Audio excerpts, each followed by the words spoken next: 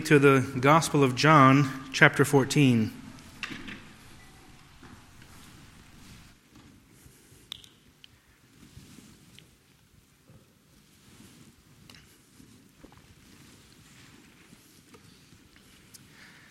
In John chapter 14, I'll be reading verse 27.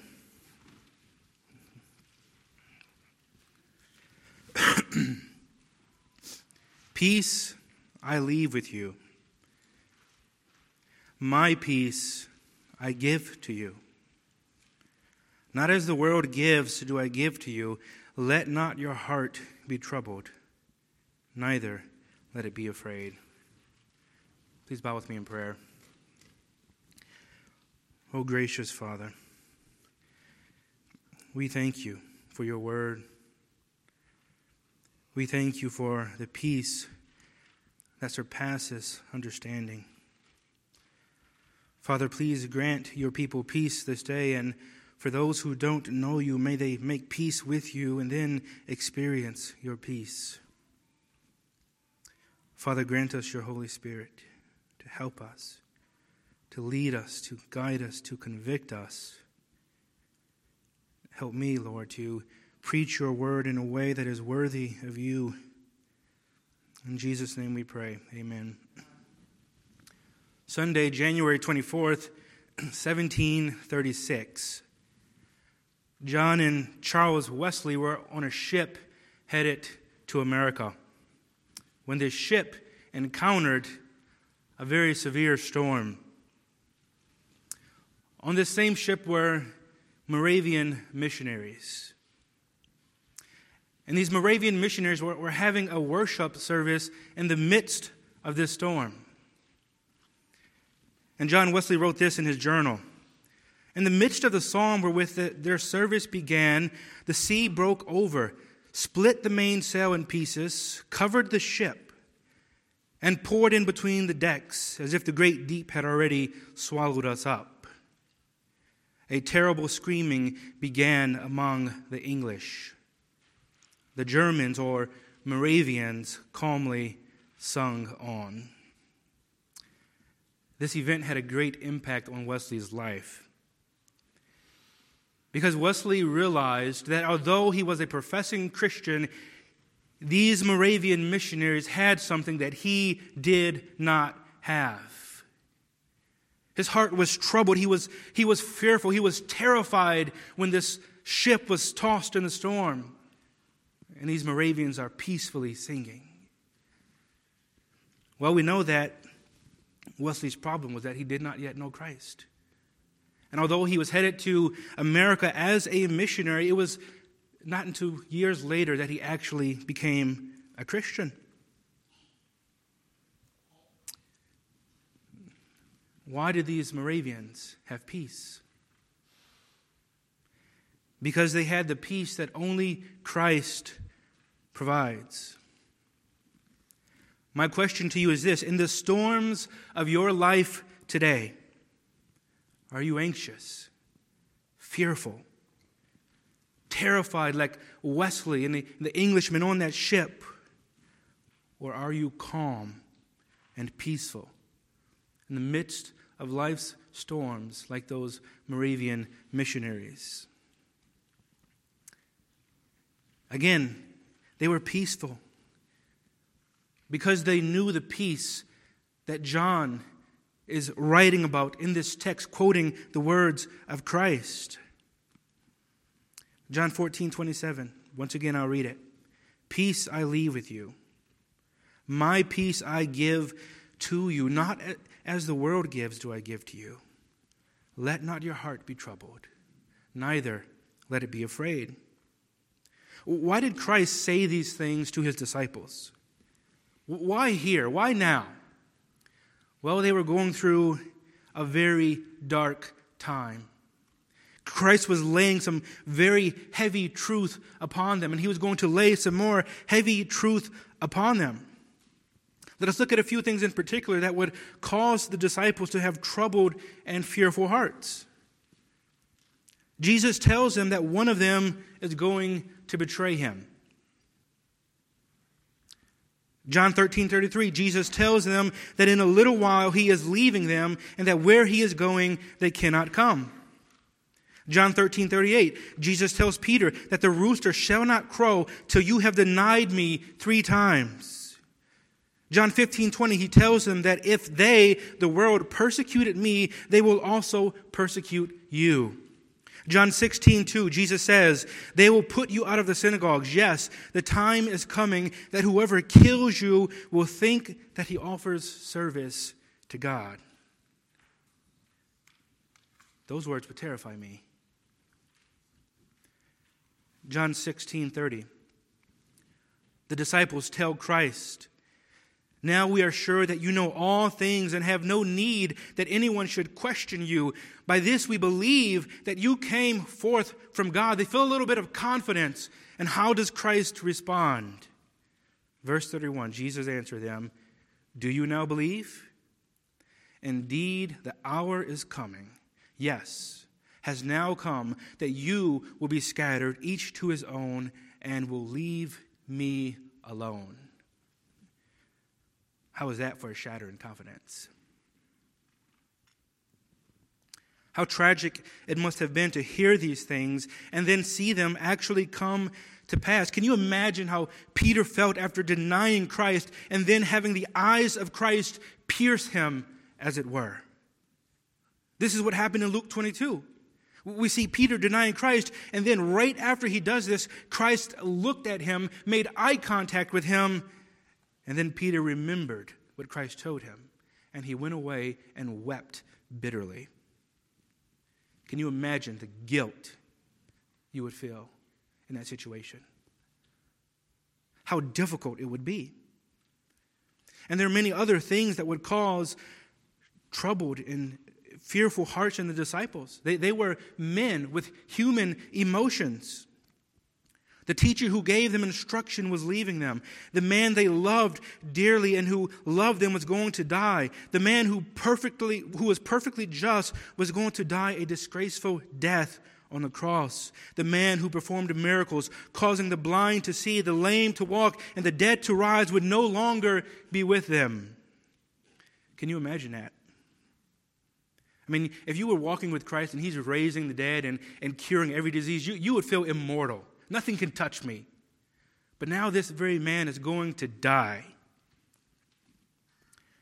The man who protected them was going to die.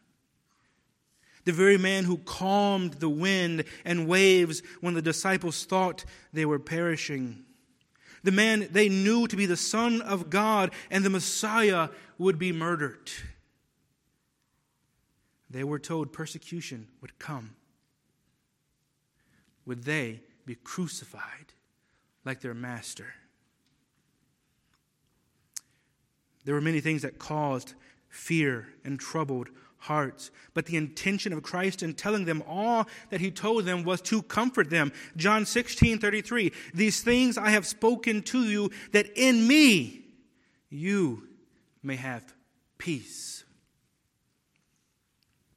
In spite of all of these things, Christ comforts them and says, let not your heart be troubled, neither let it be afraid. Dear friends, Christ offers these same words to each of you who belong to him this day. Let not your heart be troubled, neither let it be afraid. There are many things happening in the world today that is causing fear and anxiety. Some are terrified still of the possibility of COVID. Some are anxious over the freedoms we seem to be losing in our nation. Some are stressed and fearful over the possibility of food shortages and increased cost. Some are anxious over the loss of jobs and businesses, and others are troubled over the economic impact of the decisions made by our leaders. Some are anxious about gas prices. Some are troubled about wars. Some are concerned over recent elections. Some are anxious about secular worldviews and ideologies creeping into the church, and it is okay to be concerned about these things to a certain point, but there's a difference between having a concern about something and being anxious and terrified and troubled over it. We're not to be nonchalant about these things, but we're not to be fearful. We are not to be given to anxiety. Not only these things, but each and every person here has things that you are working through personally that tempts you to be fearful and to be anxious, and that robs you of your peace.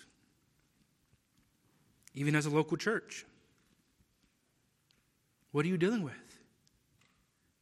Every church has issues to deal with. Even the most healthy-looking church outwardly has issues to deal with. Things that can rob of peace. Dear friends, no matter what your situation is today, large or small, no matter how difficult or terrifying things seem to be, listen to the words of our Lord. Let not your heart be troubled, neither let them be afraid. The question is how? How do we not let our hearts be troubled or afraid in difficult situations in such a dark world? How is this possible? Christ provides the answer. Peace I leave with you. My peace I give to you. Not as the world gives do I give to you. Essentially, Christ is saying that He provides a peace, and this peace that Christ provides is different from the peace of the world. So there's a difference between Christian and worldly peace. Let us first seek to understand the shortcomings of worldly peace. According to one dictionary, peace is freedom from disturbance. This is how the world defines peace. If nothing is disturbing me, I have peace. And how do we obtain this peace according to the world? Well, maybe you try to be around only positive people. Get rid of all the toxic people and situations in your life. But does that work? No. Because issues are unavoidable in a fallen world. There is no paradise today. Well, since I cannot escape issues, maybe I'll become a stoic and learn not to respond to things that happen. The problem with this is it doesn't change how you feel internally. It doesn't give you an internal peace. It just controls how you respond to it. Maybe if I make enough money, get famous, buy all the things that I can buy, life will be great and I will be at peace. Dear friends, we know how that works. It doesn't deal with heart issues. It doesn't deal with a guilty conscience. So you have all of these rich and famous people, and what do? They turn to drugs and alcohol to numb the brain. Surely that will give me peace. But does it? You know the answer to that. And in many cases, the addiction to drugs and alcohol bring even more problems. So many, in a last-ditch effort to find peace, say, I've tried everything else there is. There's just no peace in this life. But surely, if I take my life, I will find peace in the grave. It must be better than this. This is the greatest deception of all. So many cemeteries with stones that say rest in peace.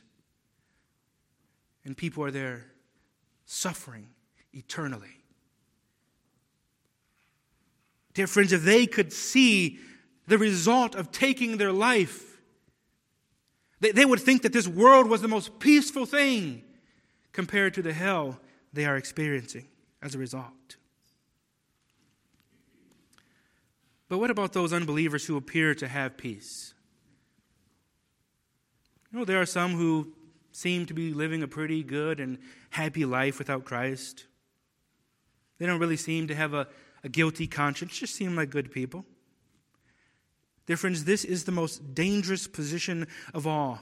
And it is no true peace. It is a false peace. Killing or numbing your conscience does not bring peace.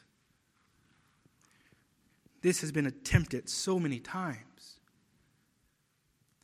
Darwin, in his theory of evolution, he said he was attempting to kill God, as it were. He wanted to numb his conscience, remove the law of God from his conscience. Freud, the father of modern psychology, realized this. He realized that man, if he is going to have peace, he must deal with this internal conflict with his conscience. But of course, he would not say submit to God. He said what you do is you find someone in your past to blame all of your problems on. I had an uncle who was mean to me. I had a father who was mean to me growing up, and so that's the cause of all of my problems. And then Freud said, you must get rid of the law of God because it is a false standard, and you must remoralize yourself according to realistic standards. So in other words, if I want to commit adultery and that's my standard, that's okay. But does that ultimately give peace? No. Thomas Watson put it this way. The wicked may have something which looks like peace, but it is not. They may be fearless and stupid, but there's a great difference between a stupefied conscience and a pacified conscience. This is the devil's peace. He rocks men in the cradle of security. He cries, peace, peace, when men are on the precipice of hell. The seeming peace a sinner has is not from the knowledge of his happiness, but from the ignorance of his danger. MacArthur adds that the world's pseudo or false peace is the peace of ignorance. This type of false peace is what many false religions provide. You feel good about yourself because you knocked on enough doors, while you're trying to earn salvation by doing so. And you have some kind of sense of peace because of it. This is, as Watson said, the devil's peace. Dear friends, this false sense of peace is not the peace that Christ gives. So let us look at the peace of Christ. Christ says, peace I leave with you. But he doesn't stop there. Note that wishing someone peace was a common Jewish greeting. It was simply a courteous way of greeting someone. You could wish someone peace, but it does not mean that they would actually find it. So in a sense, those are empty words if they don't actually provide peace. Consider the words of James when he is dealing with false faith. He says, if a brother or sister is naked and destitute of daily food, and one of you says to them, depart in peace, be warmed and filled, but you do not give the things which are needed for the body, what does it profit? Is that what Christ is doing? Is he just saying, have peace, I leave it with you, but not actually providing it? Does he give us mere empty words of encouragement? No, he says, my peace I give to you. In other words, he provides the very peace he tells us to have. One commentary put it this way: it is a parting word, but of richest import, the customary peace of a parting friend, sublimed and transfigured as the Prince of Peace.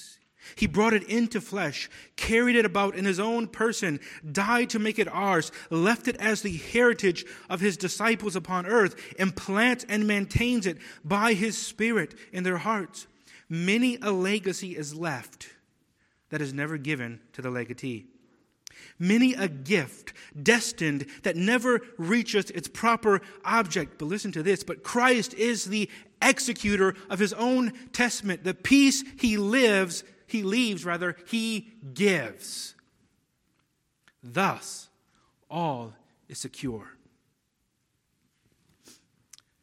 To understand this, we must understand peace biblically.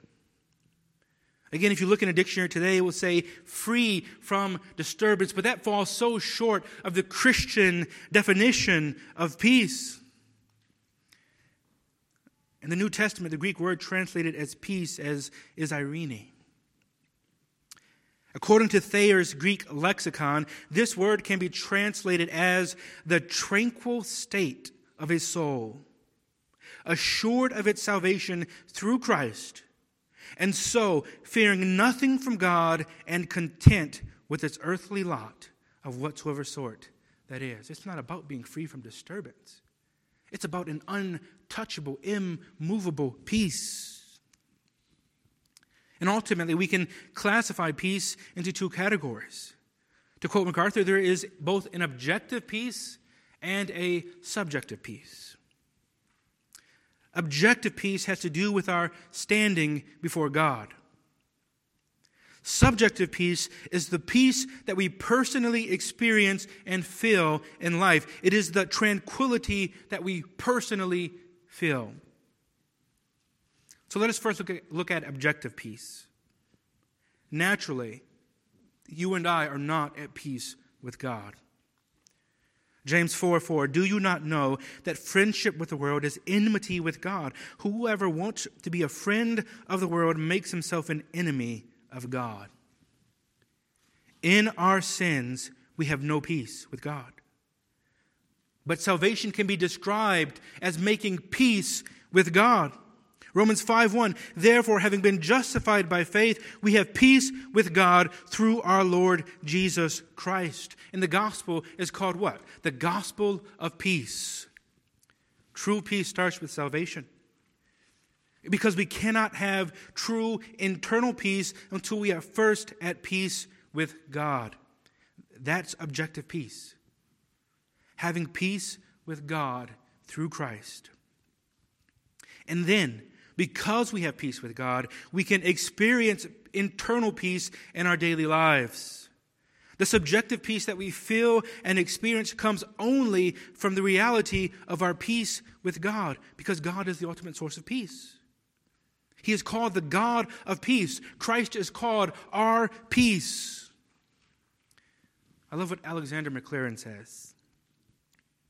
No man can be at rest down to the very roots of his being in the absence of the consciousness that he is at peace with God. There may be tumult of gladness. There may be much of stormy brightness in the life, but there cannot be the calm, still, impregnable, all-pervading, and central tranquility that our souls hunger for unless we know and feel that we are right with God and there is nothing between us and Him. And that is because Jesus Christ, dying on the cross, has made it possible for you and me to feel this, that He is our peace. And that He can say, peace I leave with you. Joseph Allein put it this way. The conscience cannot be truly pacified till soundly purified. Some of you want peace, but you don't want Christ. That would never happen. There's some of you sitting in here today and you have not submitted your life to Christ. You don't want to, but you know the conflict of living in your sins, and you know you need to turn to Christ, but you are just hoping that one day you will have peace without submitting to Christ. Dear friends, it will not happen. And once again, if you somehow experience some kind of peace outside of Christ, remember what Watson said. It is the devil's peace. He's rocking you in a cradle to sleep, pacifying you while you are on the very precipice of hell. Dear friends, that is not a peace you want. It is in light of Christ promising to provide this peace that He says, let not your heart be troubled, neither let it be afraid. Matthew Henry said, this comes in here as the conclusion of the whole matter. He had said in John 14:1, "Let not your heart be troubled," and here he repeats it as that for which he had now given sufficient reason. Christ has given us sufficient reason not to let our hearts be troubled, not to let our hearts be afraid, because he gives us peace. Notice the word "let." It's not there for no reason. Christ states this as though we have a choice. He indicates that having fearful and troubled hearts is a choice that is made. Notice also that the situation does not determine whether we should have fearful or troubled hearts. The major context in which Christ is speaking here is in light of the persecution that is coming upon the disciples. And he's not saying, well, this is going to be pretty bad, so don't worry about having peace. No. In light of the fact that you are going to have this terrible persecution, I am providing peace even within that circumstance. We get into this mode as Christians where we think like the world. I have a bad circumstance right now. I don't need to have peace. Me not having peace right now is an appropriate response. I need to be anxious. I can't help it. It's my disposition. Dear friends, Christ would not comfort us by telling us not to have troubled or fearful hearts unless he has made a way for us to do this. If he has not made it possible, then this is no comfort. But again, think of the context of this. Consider again the definition of the New Testament word for peace. The tranquil state of a soul, assured of its salvation through Christ, and because of this salvation in Christ, fearing nothing from God and content with its earthly lot of whatsoever sort that is. That has nothing to do with your circumstance. Dear friends, it does not matter what happens to you. You have an untouchable peace. But what if I can't find this peace? What if I struggle greatly and most of the time I'm anxious and fretful instead of having peace? Is this a big deal? Dear friends, peace is important. Not only is peace a blessing for believers, but it is also a requirement. Peace is one of the distinguishing characteristics of a true believer. Galatians 5:22, but the fruit of the Spirit is love, joy, and what else?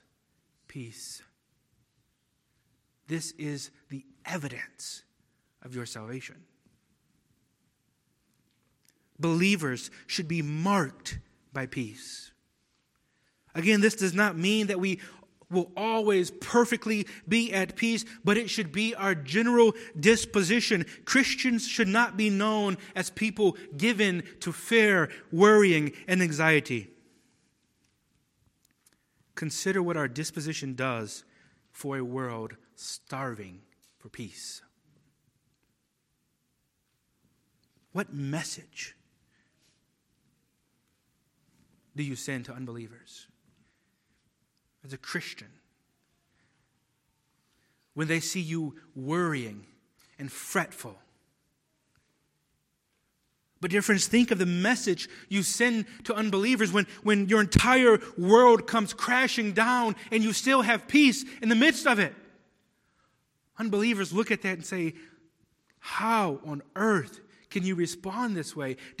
Look what this person just did to you. How can you be at peace? And you say, because of Christ. It doesn't matter what happens to me. It doesn't matter what happens here. Think about the testimony of the martyrs throughout history going peacefully to death. standing there burning peacefully.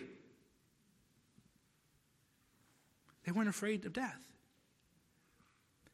When John Wesley was on that boat, he later on asked the Moravians, why were you not afraid? Why were your women and even your children not afraid? And the response was, we're not afraid to die. We have peace. We have peace in life. We have peace in death. Somebody wants to kill me, you can't threaten me with greater peace than I have right now. This should be our disposition. Peace is so essential that it is one of the defining characteristics of the kingdom of God. Romans 14, 16 and 17. Therefore, do not let your good be spoken of as evil, for the kingdom of God is not eating and drinking, but righteousness and peace and joy in the Holy Spirit. Dear friends, if we are required as Christians to have peace, and in every situation, why do so many believers lack peace? And perhaps you can say, why am I lacking peace in my own life? And how do I cultivate it? Calvin wrote that we are not made of iron so as not to be shaken by temptations. We are human. Yes, we get shaken. But there are ways to obtain peace. There are ways to gain back our peace. So what are these helps that we have? How do we obtain peace when we lose it? How do we increase our peace in this life? I'll give you 7 ways. Number 1, remember that we have the helper, our comforter, the Holy Spirit.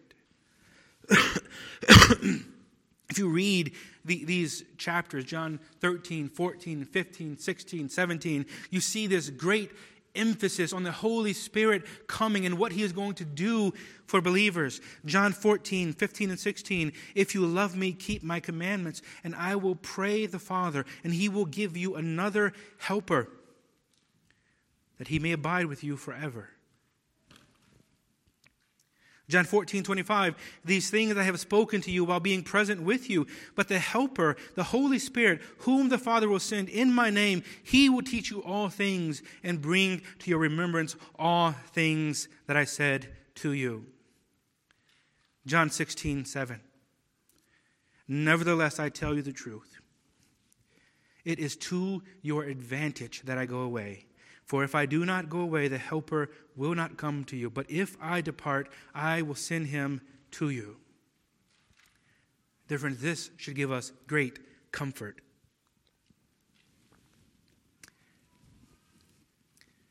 Who is the Holy Spirit? Christ says, I'm sending you the Paraclete. This comes from 2 Greek words, para, which means alongside of, and kaleo, which means to call. A paraclete is one who is called alongside of.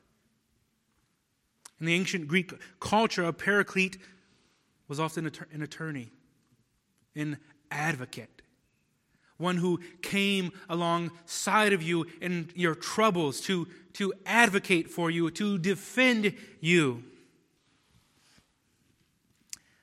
R.C. Sproul points out, as only R.C. Sproul can, that this word, comforter, as the old translations call the Holy Spirit.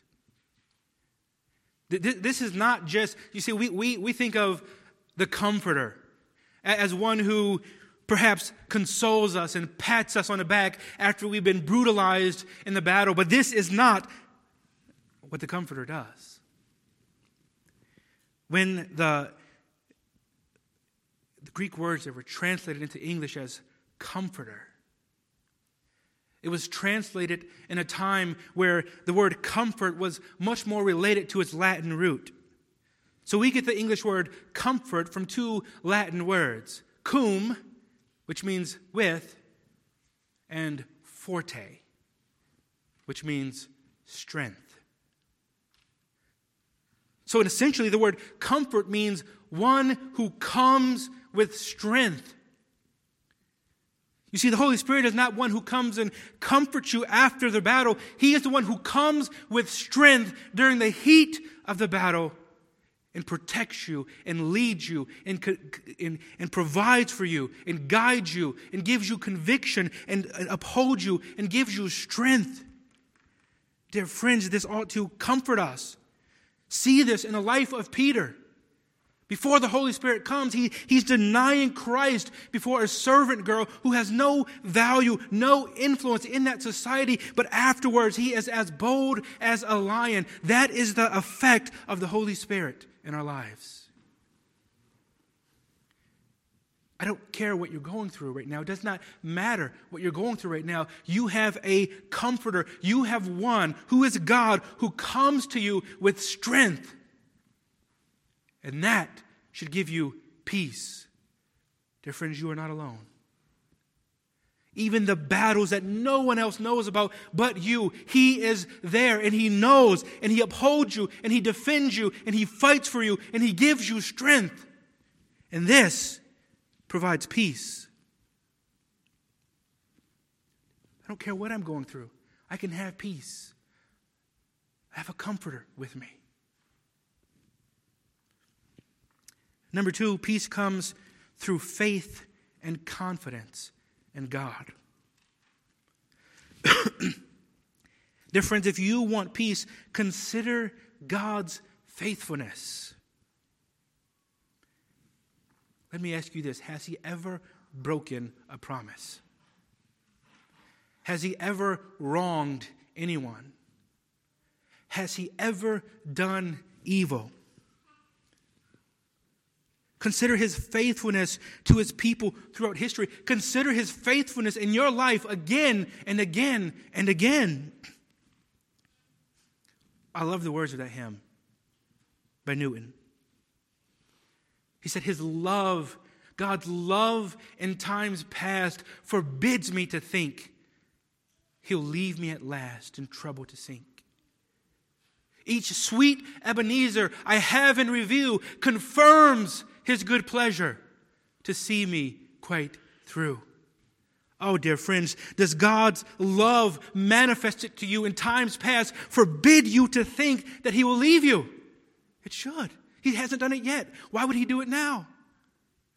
But each and every time that God brings you through something and shows you that He is your helper and your provider, it confirms His good pleasure to see you through every single time in the present and in the future.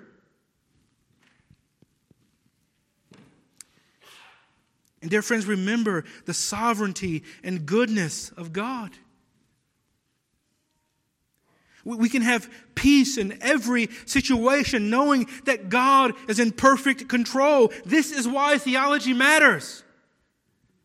We say theology divides. Yes, it divides truth from error. How many people have come to Christ in trials and during tough times? And how many people have come to a reformed understanding of theology during difficult times because it makes sense when you have a God who is in control and who is good and who loves us and cares for us. Dear friends, remember that Satan was not even allowed to tempt Job or Peter without asking God's permission. Or as Luther said, Satan is God's devil. We give Satan too much credit. He's not sovereign. He's not in control. What was the great lesson learned by Nebuchadnezzar in Daniel chapter 4? No one can restrain God's hand or say to him, "What have you done?" That was the most powerful man on earth at that time. And he said, no one can restrain his hand or say to him, "What have you done?" His kingdom is an everlasting kingdom, and from generation to generation, He's sovereign, He's in control. And in light of this sovereignty, He works all things for your good. What an amazing truth. Romans 8:28. And we know that all things work together for good to those who love God, to those who are called according to his purpose. Oh, there's this great doctrine of human divine concurrence. Though man acts wickedly and makes wicked decisions, God is orchestrating all for the good of his kingdom, for the advancement of his kingdom and the good of his people. Yes, but there's wicked rulers, and they seem to have a lot of control. God is orchestrating that in time to advance his kingdom and for your good. Do you believe that? Joseph believed that. And so he wasn't angry with his brothers. He said, you were wicked.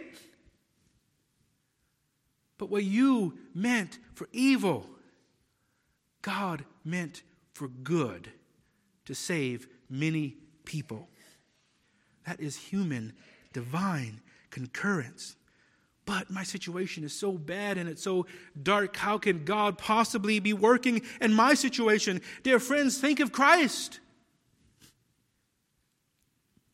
Christ dying on the cross was the most unjust thing that has ever happened in the world. A man who never sinned dying the death of a criminal. And all the while this is happening, this is happening to bring about the greatest thing that has ever happened, our salvation. What a sovereign God. The Romans were nasty. They were evil. The Jews were evil. They crucified Christ and they were acting according to their own evil wills. But God was in such control that he's using all of these things to bring about our salvation. What a sovereign God. And you just see this all throughout biblical history, and you can see it in your own lives. But dear friends, if God is sovereign in this way, and he is in total control, and he loves us, and he cares for us, and he promises that all is working together for our good, then why do we lose peace? Why are we anxious? Why are we fearful and afraid? Albert Barnes said the Christian committing his way to God and feeling that he will order all things aright has a peace which is nowhere else known. Nothing else will furnish it but religion. You can experience a peace nowhere else known. Oh, once again, that same hymn from Newton, "Be gone unbelief." What does he say? Since all that I meet shall work for my good, the bitter is sweet, the medicine food.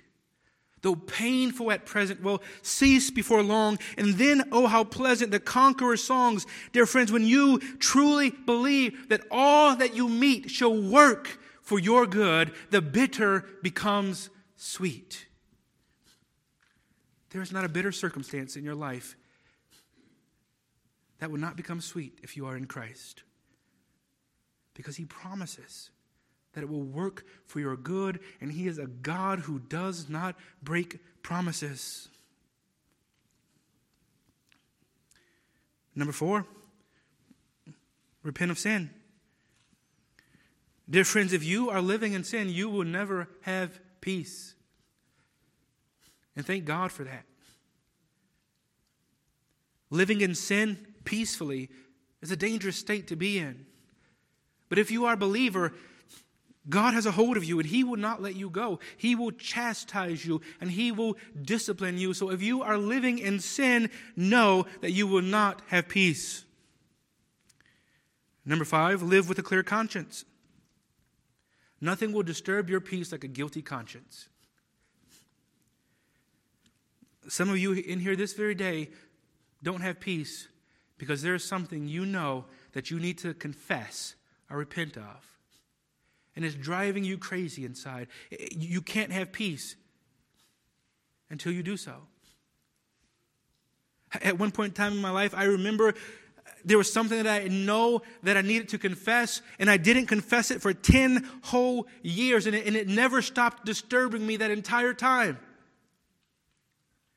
And then after doing it, what peace. And I can remember thinking to myself, what folly to go on for 10 years with a heavy conscience because of your pride, not wanting to admit something. But dear friends, a clean, clear conscience will give you peace. Number 6, keep your eyes upon Christ instead of your circumstances. We have this great example of Peter.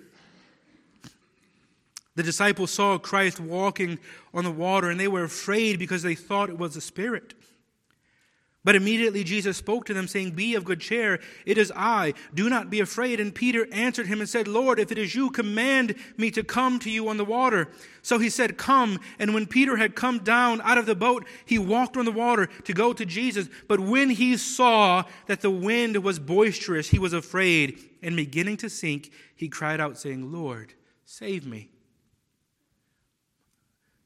Dr. Lloyd Jones points out that nothing changed in the physical circumstances of the storm between the time that Peter stepped out of the boat and the time that he started to sink.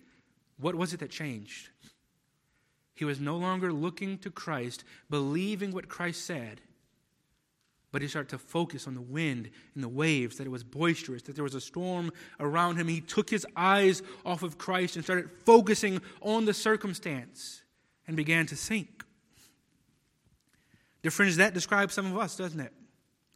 Instead of keeping our eyes upon Christ, we take them off of him and we start looking at and become overwhelmed and obsessed with our problems, with the storms of life. We spend more time worrying about things than we do looking to Christ in Scripture. Dear friends, stay in the Word. You want less anxiety? More Scripture, less news. MacArthur said, "I can promise you, if you don't see the news for an entire week and just read your Bible all week, by the end of the week, you'd be thinking very differently." How true is this? We watch the news today and we say, the world is worse than it has ever been. No, we just pay attention to more than we've paid attention to before. There's always been bad stuff happening, but some of us just cloud our minds with this. And we wonder why we're anxious. We're more eager to watch the news and to see the next bad thing happening than we are to look to Scripture and look at the promises of God. Dear friends, we must find balance there. We must focus more upon Christ. We must be in the Word, looking to Christ, and focus less on our situations and circumstances. And seventh and lastly here, we must pray. Prayer is the solution for much of our anxiety and lack of peace. Philippians 4, 6 and 7, "Be anxious for nothing, but in everything by prayer and supplication with thanksgiving, let your requests be made known to God. And the peace of God, which surpasses all understanding, will guard your hearts and minds through Christ Jesus." Be anxious for nothing, the apostle says. We should note that Paul wrote those words from prison. Imagine that. A person in prison unjustly writing to you not to be anxious. And I note this because as Paul tells us not to be anxious and gives us the solution, he is doing so in chains. In other words, he is not writing as one who has not experienced difficult situations that can easily lead to fear and worry. He doesn't know when he's going to lose his life for Christ, and he says, be anxious for nothing. Dear friends, if a man in prison, just waiting to die, knowing it's going to happen soon, can say those things, how much more should you and I? Paul goes on. But in everything, by prayer and supplication with thanksgiving, let your requests be made known to God. When Paul says be anxious for nothing but, it is as though he is saying instead of being anxious. Instead of being anxious, pray. The solution Paul gives us is straightforward. We must take everything to God in prayer with hearts of thanksgiving. John Gill says saints should not be anxiously or in a distressing manner concerned for the things of this world, but be content, whether they have less or more, nor be overmuch pressured with what befalls them, but should cast their care upon the Lord and carry every case to Him. And pay attention to this, and leave it there. Carry it to Him and leave it there. There's a hymn that says, what a privilege to carry everything to God in prayer. And oh, what peace we often forfeit. Why? Because we don't carry everything to God in prayer. Dear friends, do you have a lack of peace because you don't pray? If you are like me, you sometimes have thoughts or concerns that cause anxiety for days or even weeks before you realize, I haven't actually prayed about this yet.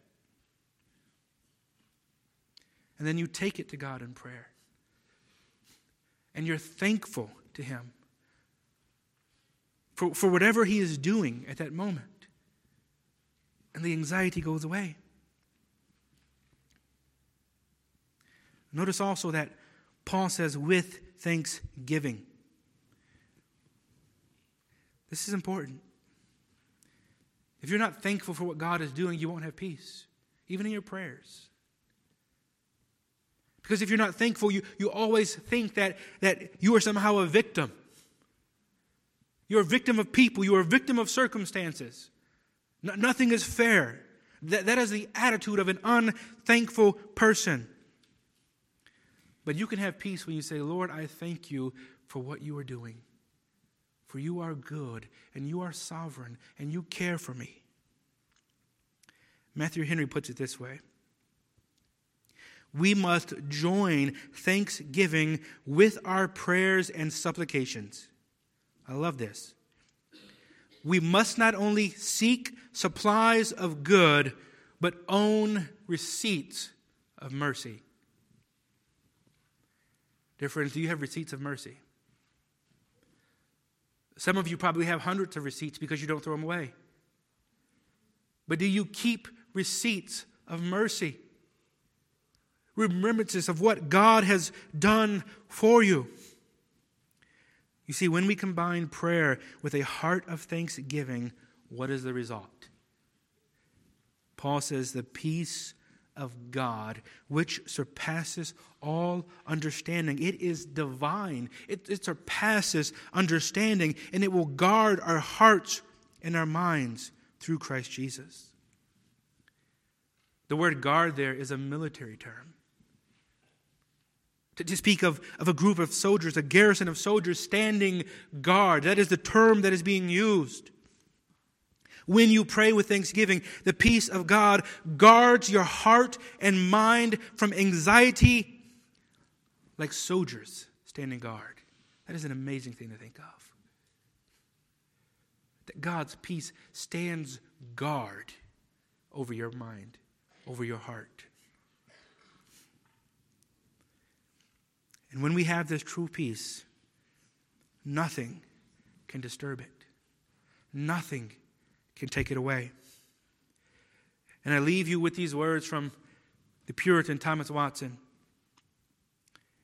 He says, if God be our God, He will give us peace in trouble. When there is a storm without, He will make peace within. The world can create trouble and peace, but God can create peace and trouble. Let us pray. Oh, dear God, we thank you that you are our peace. Lord, that you not only command us to have peace and to not be anxious, but you give us the very peace you tell us to have. Oh, Father, guard our hearts and our minds from the cares of this world, from stress, from anxiety, from fear. Dear Lord, help us to trust that your plans are good, that even when things seem dark in our state and in our nation, you are sovereign. You are in control. Father, your kingdom will not fail. This we know. The gospel is powerful. It shall prevail. And that we can have peace knowing these things. Help us to trust you. Help us to have faith and confidence in all that you are doing in our lives, in our state, and in our nation, and even in the world. Help us to know that your plans are good. Father, we ask that you would help us. That the Holy Spirit would help us and lead us and guide us in these things. And Father, we do thank you that the Comforter who was promised to the disciples is now here with us. Father, give us peace knowing these things. Father, help those who have been living in fear and anxiety to know that this is not what they are called to as Christians, but that there is so much more to the Christian life than living in fear. And help them to look to you, to bring their request to you with prayer and with thanksgiving. And dear God, grant each and every person here the peace that surpasses all understanding. In your Son's name we pray. Amen.